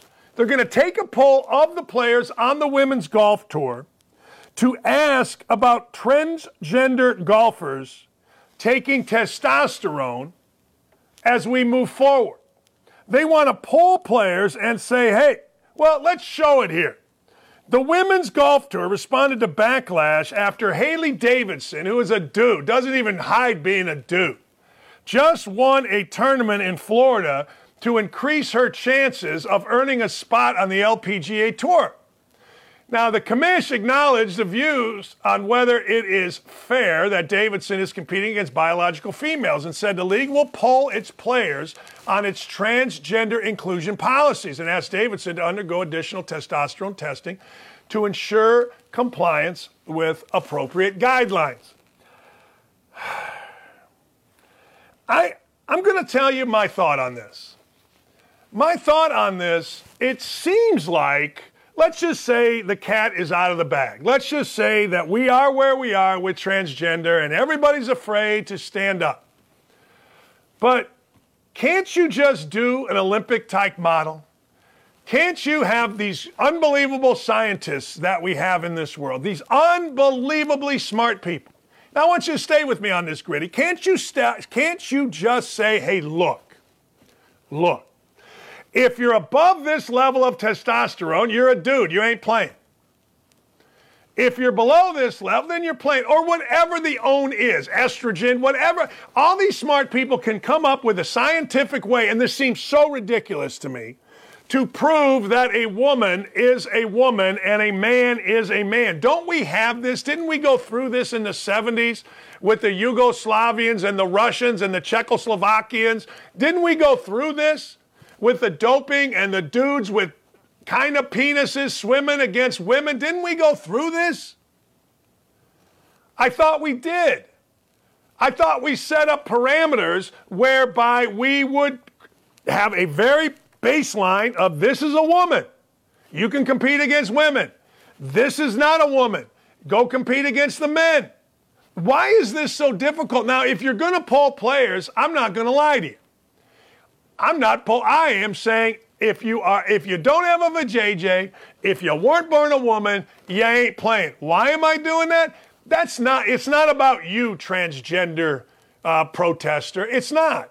It's about me protecting my job. I don't need a bunch of Haley Davidsons coming in here as men and winning men's golf or women's golf tournaments. I don't need that. Hey, it's hard enough. I don't know if you've known, look at this dude. But over in Korea, they have developed a system in South Korea where they are producing the finest women golfers in the world. Just check out an LPGA leaderboard. Just check it out. See where people are from. South Korea. Countries, to play and participate and be a champion in golf, you have got to beat the world. It's really the only sport where they say world #1 rating.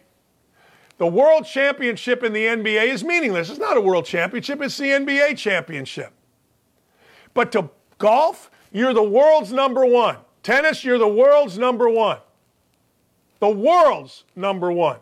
You know, baseball and basketball are a little bit like that too. I mean, it used to be you'd look at all the Americans who are juniors, who are seniors. All right, he's coming out in the draft, but he's a senior. He had a good year. He's going to get drafted. Now, by the end of the first round of the NBA draft, you have no idea who in the hell is out there. You have no idea who the guy is. You have no idea what country the man is from. None. Half the time.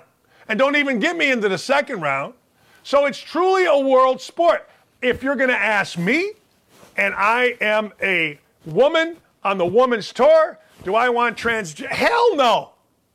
If you're born a woman and you want to transition to a man, go play on the PGA Tour. If you're born a man and you want to transition to a woman, go play on the PGA Tour. I've said this before and I'll say this again. Why does it always have to be I'm transitioning. I play with the women. I told you about Yale. I told you. They had a woman transitioning to a man, softball. She is playing softball with the women. Not baseball, with the women. Leah Thomas is a dude transitioning to a female. Who'd Leah Thomas swim against? Women. Go from woman to man, you compete against women. Go from man to woman, you compete against women. Makes no sense. Should be the other way around. I guarantee you this. I guarantee you the dudes on the PGA Tour, first take might be, I don't care, we'll beat their ass anyway. Second take would be, oh, hell no. Hell no. So now here's also the deal with this. If you are going to, now think about this. Anything that is said that isn't, oh, golly gee, I support you 100%, is, when they're talking about transgender, is seen as hate, putting people in jeopardy, dangerous speech. If you don't say, oh, I embrace everything, it's dangerous. That's their way of getting around all this stuff. It's crap. It's total crap. So if you're going to be polled as a woman, are you going to want your response out there? Are you going to want, look, you go to a women's basketball game, it's a haven for lesbians. You go to a women's golf tournament, which I used to every year, the Jamie Farr Classic, it's a haven for lesbians. No big deal, it's great. But if somebody finds out that Susie Rottencrotch voted, I don't want transgender women on my tour, you don't think those people are going to be out there at every tournament accusing her of hate speech, of bigotry? Hell, Sage Steele got accused of bigotry for simply saying a woman's a woman and a man's a man. That's bigotry in this world by her own colleagues. You want to ask if transgender golfers should submit to a testosterone exam? I say do it every week. That's what I say. Hey, we've had this in the Olympics, have we not? This is a weird story. I got a weird one for you. We caught a weird one. I don't think this is true. The Kansas City Chiefs went into Buffalo and beat the Buffalo Bills. Donovan Smith is a Kansas City Chief. He claims that someone shut off the hot water in the Kansas City Chiefs locker room postgame. Now, the Chiefs are saying, au contraire, this is false. Now, I agree with the it caught a damn L, and they shut our hot water off. Shake my head, it's all good. We got that dub today.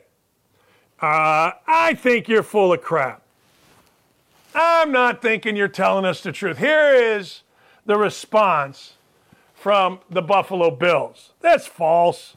There's no way to turn hot water off on one side or the other. There are two huge hot water tanks which feed both home and away locker rooms. It's no different than in your house. When the water runs continuously, it will struggle to keep up with demand. Everything for hot water in the locker room was upgraded during recent renovations. That's from the Erie County Press Secretary, Pete Anderson. Now look, I'll believe a lot of things. I know for a fact that Bill Polian got mad at my former college roommate, Mike Fox. Mike Fox ran the old Hoosier Dome. Polian was pissed and actually got a little physical with Foxy because the locker room of the visiting team, I believe it was the Patriots, was the right temperature. It wasn't too hot. It wasn't too cold. It was the right temperature. I said that accurately. It was the right temperature. No, Polian wanted it, I can't remember, too hot or too cold. I can't remember which. That's funny. See, that's been going on forever. You know, Boston Garden, Celtics, Lakers, if you watch that winning time, you know Red Auerbach turned the heat up in the Garden, turned the plumbing off. But I'm not buying it in the modern era. I think old Donovan Smith, I think you are full of crapola. I do. All right. Hey, listen, ladies and gentlemen. We got some curse words coming. You know I love me some curse words. Mask-wearing protesters They disrupted. They did it. They went and disrupted the Australian Open by launching a Free Palestine papers across the frickin' stadium. Let's have a look.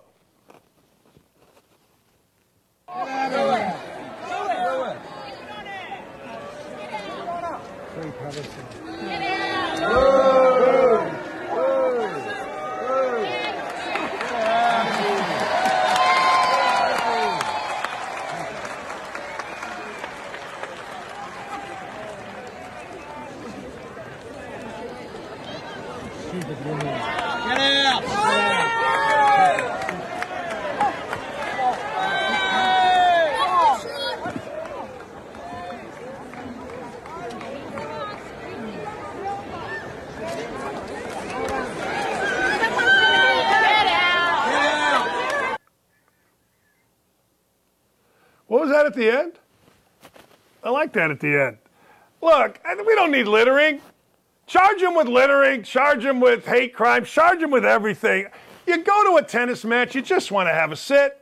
You want to have a sit, you got your hat on to take away the sunshine. You just want to have a sit, you want to enjoy, you don't want to be bothered. The next thing you know, you got crazy lady throwing papers everywhere. Come on. There you go. And they always look the same. 17 times vaccinated, got a mask, war crimes and genocide, free Palestine. What? Just stop. They always look the same. They do. They always look the same. It's amazing to me. The Jim Harbaugh watch, isn't this interesting? Isn't this an interesting deal?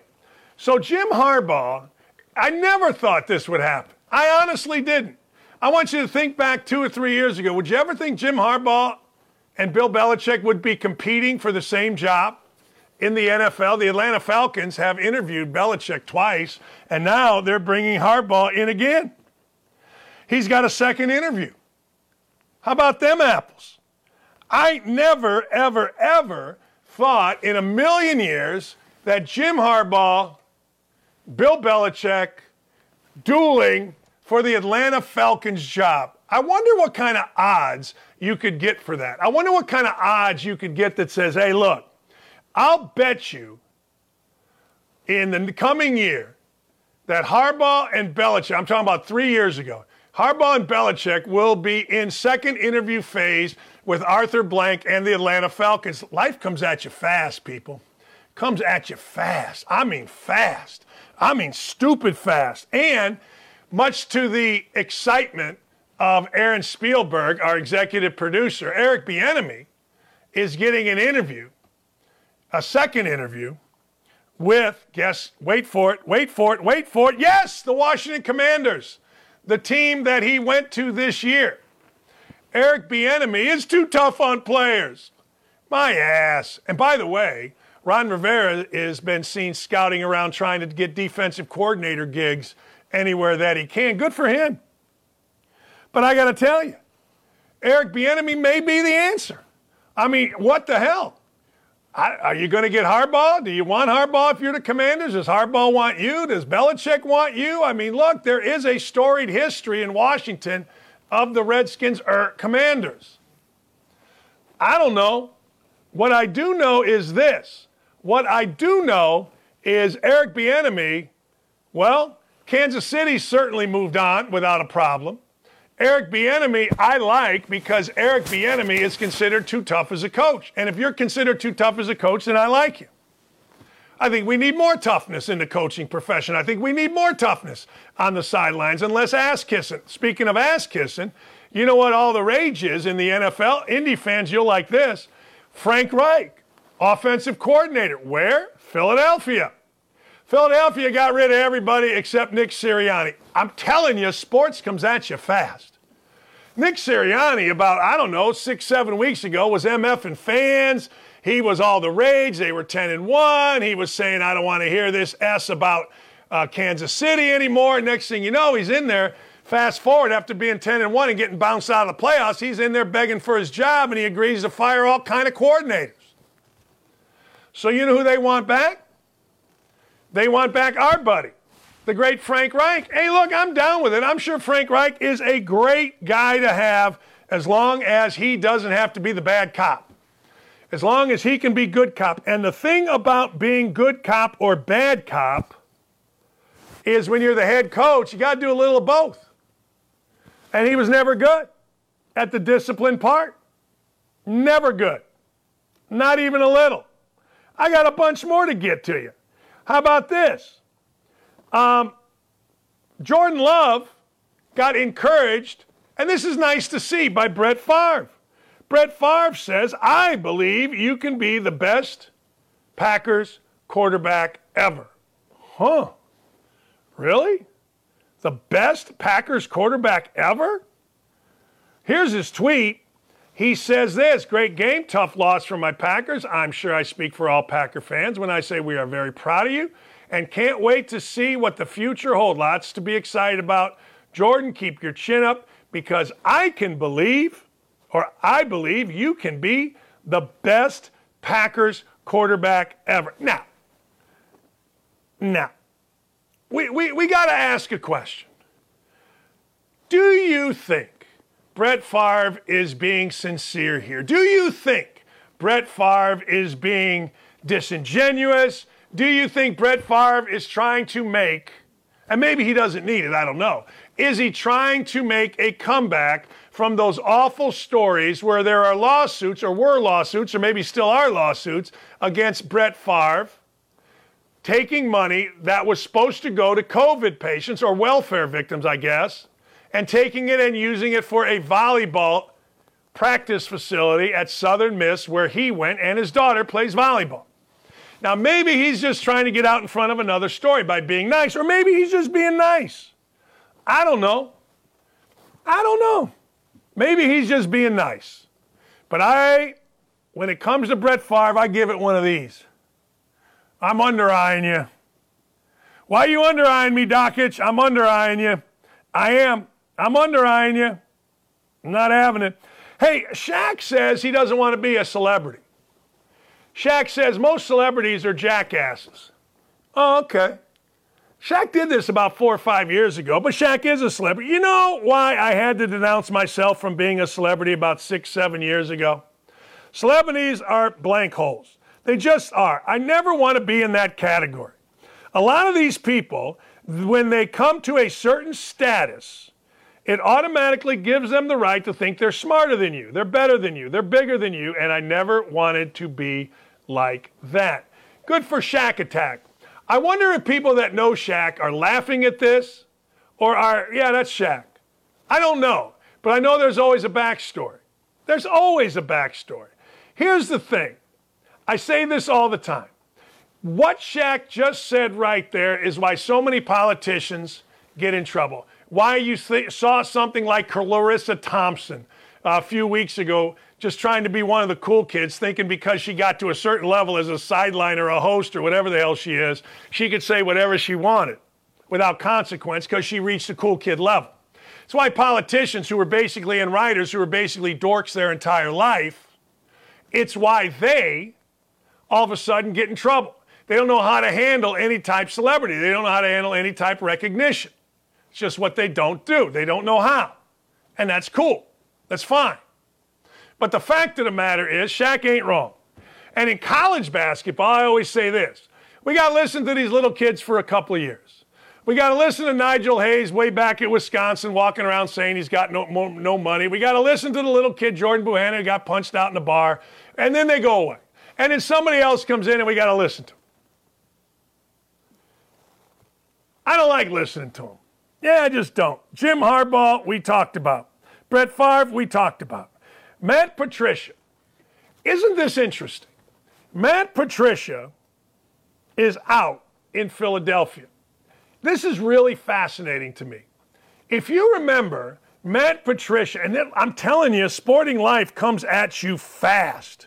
Fast. Here's the deal. Matt Patricia, when he had the thing in his ear, on the sideline, win his Super Bowl with Bill Belichick, was all the rage. Like, he was a different kind of football coach, a D3 guy, an analytics guy, a smart guy, by all accounts, a genius. As he stood there with his clipboard, pensive look. looked like he was smarter than everybody. I thought he was smarter than everybody. He looked like he was smarter than everybody. And then he goes to Detroit and he's a disaster. And then he's been trying to find a home, whether it's New England or now it's in Philadelphia, and it's a disaster. It's really interesting. Maybe Tom Brady, who made, obviously, the New England Patriots great, maybe Tom Brady making his teammates great was the same thing as Bill Belichick making his coaches great. I don't know, because when those guys went on their own, not so great. And now they get demoted. Now they are out. Man. This is going to happen more and more as we peruse our great nation. This started happening in my town of Gary, Indiana, a long, long time ago. Business is closing down. In Oakland, the only In-N-Out store is closed due to car break-ins, property damage, theft, armed robberies, other forms of criminal activity that have ravaged the area. Now, I'm reading this because this is a lot. I mean, when you think about it, car break-ins, property damage, theft, armed robberies, and other forms of criminal activities. We're grateful for the local community, which has supported us for over 18 years. We recognize that this closure negatively impacts our associates and their families. That means their workers, right? Additionally, this location remains a busy and profitable one for the company, but our top priority must be the safety and well-being of our customers and associates. We cannot ask them to visit or work in an unsafe environment. Pretty simple. You know, I'm not sure how this ended up, but there was a Starbucks that had to do this right downtown Indy, right on the circle. It was a rite of passage in Indy when you were my intern. I bought the coffee, but you had to go get the coffee at the Starbucks. And then, you know what happened. I know what happened. Our mayor let everybody peacefully protest, i.e. burn down the city, and everything downtown became lawless. People got the hell out of there, and next thing you know, the Starbucks closed. How do you close a Starbucks over safety concerns? Windows were being broke, human beings defecating, it's everywhere. Now, they tried to hide that, so maybe that's not the official reason, but that's the official reason I was told way back in the day. It's happening everywhere. Mom, whose daughter was allegedly killed by migrant MS-13 member, that's the worst gang in the world, sues the Department of Homeland Security for, listen to this, $100 million over the migrant crisis. This needs to start happening more. Actually, I hope it doesn't. I hope it doesn't happen more because I hope kids don't get killed. I hope that people don't get raped. I hope people don't get robbed. I hope that at some point our politicians, i.e. Biden administration, work with everybody, Homeland Security, Texas, and we get this border shut down. We get the water spigot turned off. And if it's not going to happen that way, then I hope against hope that people do start suing. Screw this. Hey, you're letting them in. You're letting them undocumented. Son of a biscuit maker, and they're raping and robbing and killing, and these gang members are coming in. There needs to be a consequence, and that consequence needs to be money. Can't bring somebody back. Boy, I wish we had some balls and would say, nope, enough, we're getting you out of this country. You're no longer a welcome here to just come in. You can come in legally. We'd love to have you. It's how we built this country. But just letting everybody in and letting them run wild, where are they going? What do you think they are doing? How do you think they are surviving? It's insane. Woke-a-dope! Woke-a-dope! Woke-a-woke-a-dope! Woke-a-dope! Woke-a-woke. Hey, here we go. You know I love it. Oh, boy. That's it. That's it, Yellen. That's it. We're just trying to survive it. That's right. I don't appreciate $20 for a bag of eggs, box of eggs, carton of eggs. I don't appreciate the prices everywhere I go in everything that I do. I don't appreciate the fact that our country is going to hell in a handbasket economically. Let me ask you a question. Why are our gazillionaires buying bunkers, creating bunkers? Why are they doing that? Why is Zuckerberg creating an underground bunker This goes back to when I was a kid. When I was a kid, there were bomb shelters, and every once in a while, and I can't remember if it was school, I can't remember where I did it, but I know I did it in two places. I did it at nursery school, and I did it at my grandfather's bar, restaurant, whatever. We had to go down, we had to practice going down into a bomb shelter. Now, Nick and Nick are like, damn, how old is Dockage? Son of a biscuit. That dude's like 1,000 years old. Bomb shelter. No. That's what it was. That's where we're at. Why are our richest, our most elite doing these things? Why are they doing that? I don't know. I don't know. But it seems like to me something's afoot. And it ain't that we're all riding a tidal wave of greatness that is Bidenomics. Next. Oh, man. Oh, man. You know, Subway Jared lived by me. You know, I knew Subway Jared. You stalked him in the store. Subway Jared went to Indiana. Subway Jared, my daughter, basically the next day after my wife told me we were getting divorced, my daughter and I, she was a shambles, we went shopping at the Marsh on 106th in Michigan. Subway Jared was in there with his wife. And my daughter was kind of thrilled to see Subway Jared. And Subway Jared was cool. He gave her a 5. My daughter loved Subway. And my daughter was given by Subway Jared like a little token, a little $5 off a Subway sandwich or something like that. And frankly, I hate to say this, but it really made my daughter's day. And I really liked Subway Jared for being so kind to a little girl. And then it happened. And what happened was unbelievable. I lived over here. He lived probably 3 miles that way in a neighborhood across Michigan. I saw the house. I'm like, wow, surrounded. FBI jackets going in. Found out that there hasn't been a bigger perv right there in front of us in a long, long time. Maybe Harvey Epstein. Subway Jared was right in front of us doing all these god-awful things. He's in jail for a long, long time. I'm not going to put Megan Rapinoe on the same level as Subway Jared. I'm not. I'm sorry. Megan Rapinoe is in her own way of awfulness, anti-Americanism. I can't put her, though. I can't put her with Subway Jared. Subway Jared is one of the most heinous people that we've ever had in the public eye. Sitting right there in front of us. You know, a lot of these guys, like Manson, these guys were groups in the background. Law enforcement knew about them. You know, these different people in communities. But this dude was right out in front of us. Man. Next. No, geez. If Donald Trump wins, there she is, or it is, or he is. Scream 2. Scream 2. Just open your mouth and yell. If you don't like something, just open your mouth and scream. Promise it'll work out for you. Just scream. Ah! Trump! Imagine what's going to happen on our college campuses if this happens again. Ucha capesta, my eyes are burning. Hey, one last thing. You are welcome, ladies and gentlemen. I know yesterday I gave you a pick. I didn't have the sack attack behind me. I had Double D and his basketball expertise. What was the pick, you asked? The pick was North Carolina +8. That's right. I said it. I meant it. North Carolina giving 8, not +8. North Carolina giving 8. All right. You asked me tonight, what am I taking? I'll tell you what I'm taking. I'm taking Ball State on the road -1 at Buffalo. I think Mike Lewis has got a nice team. Another one, I think it's a nice night for us. I'm going to take Kentucky -5. I'm getting rid of the hook at South Carolina. Kind of like it.